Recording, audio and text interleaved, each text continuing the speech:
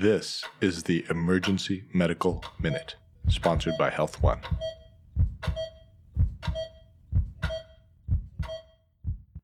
CSF. Okay, so CSF. So basically, right, we take 4 tubes. We do the spinal tap. We take 4 tubes, and they're numbered 1 through 4, and that's how we collect them. So then we send those down to lab, and they want to do a cell count in both 1 and 4. That's why we do 2, because the first ones frequently have blood in them, and so we want to see if that's clearing. So if the blood persists, like there's just as many red cells as in the 4th one as the first one, then you worry about bleeding. It's actually not a traumatic tap. It's going to be, it could be herpetic meningitis or encephalitis or some other cause.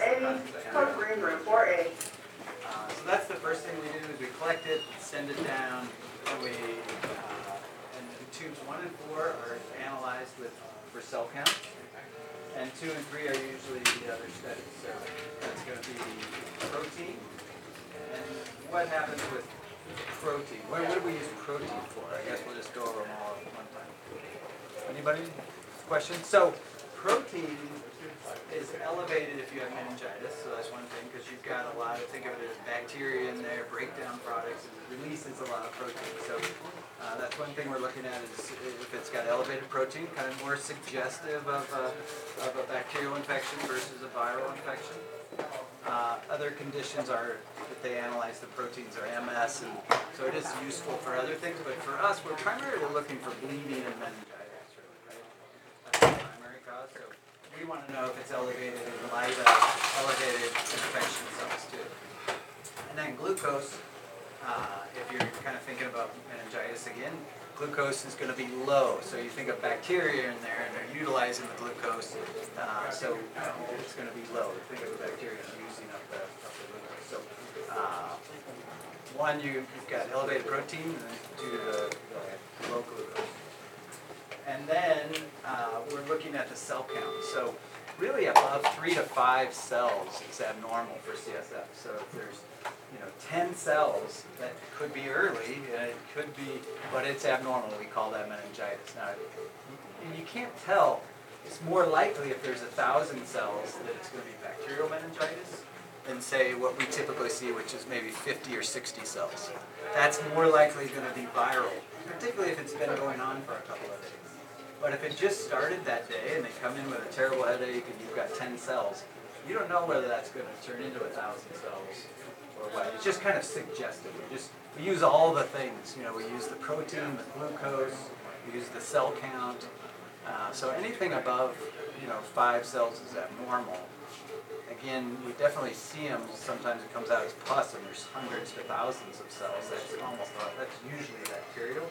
I would say what we mostly see is 50 to 60 cells, and the preferential is lymphocytes, and so that's most likely going to be viral, but a lot of times they get admitted anyway for IV antibiotics until the cultures are negative. So that's another thing we send on the CSF is a culture, and it takes 2 to 3 days to grow out of it. It's sometimes right away, and sometimes.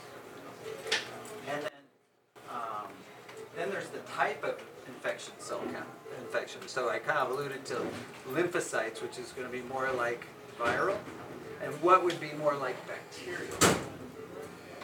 Throw that out there. So what other cells are there? There's leukocytes are kind of the white cells, and then there's lymphocytes, monocytes, there's eosinophils, there's neutrophils. Neutrophils are kind of the bacterial ones.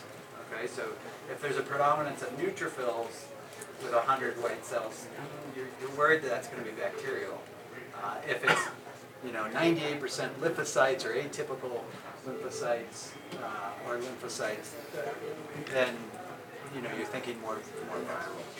But a lot of the times this just doesn't matter. We're going to give antibiotics, admit them, and culture it. The other thing that's important is a gram slug. So you want to take it. They do this on all of our CSF. Is take it, plate it, stain it, and then do they see organisms? They also kind of get the cell count out for that. the cell count is number of lymphocytes per certain diameter, certain size area that they scan. So that's how they come up with that. And then they're going to be looking for bacteria. So that's most of the time that's the last test. And so we're kind of, a lot of times you're like, CSF is all back, Dr. Miller, let's send them home. And it really, I personally wait for the gram stain, because if they call and the patient's gone home and the gram stain, they call and say, well, we think we see bacteria, then you've sent home this patient, you got to call and bring them back.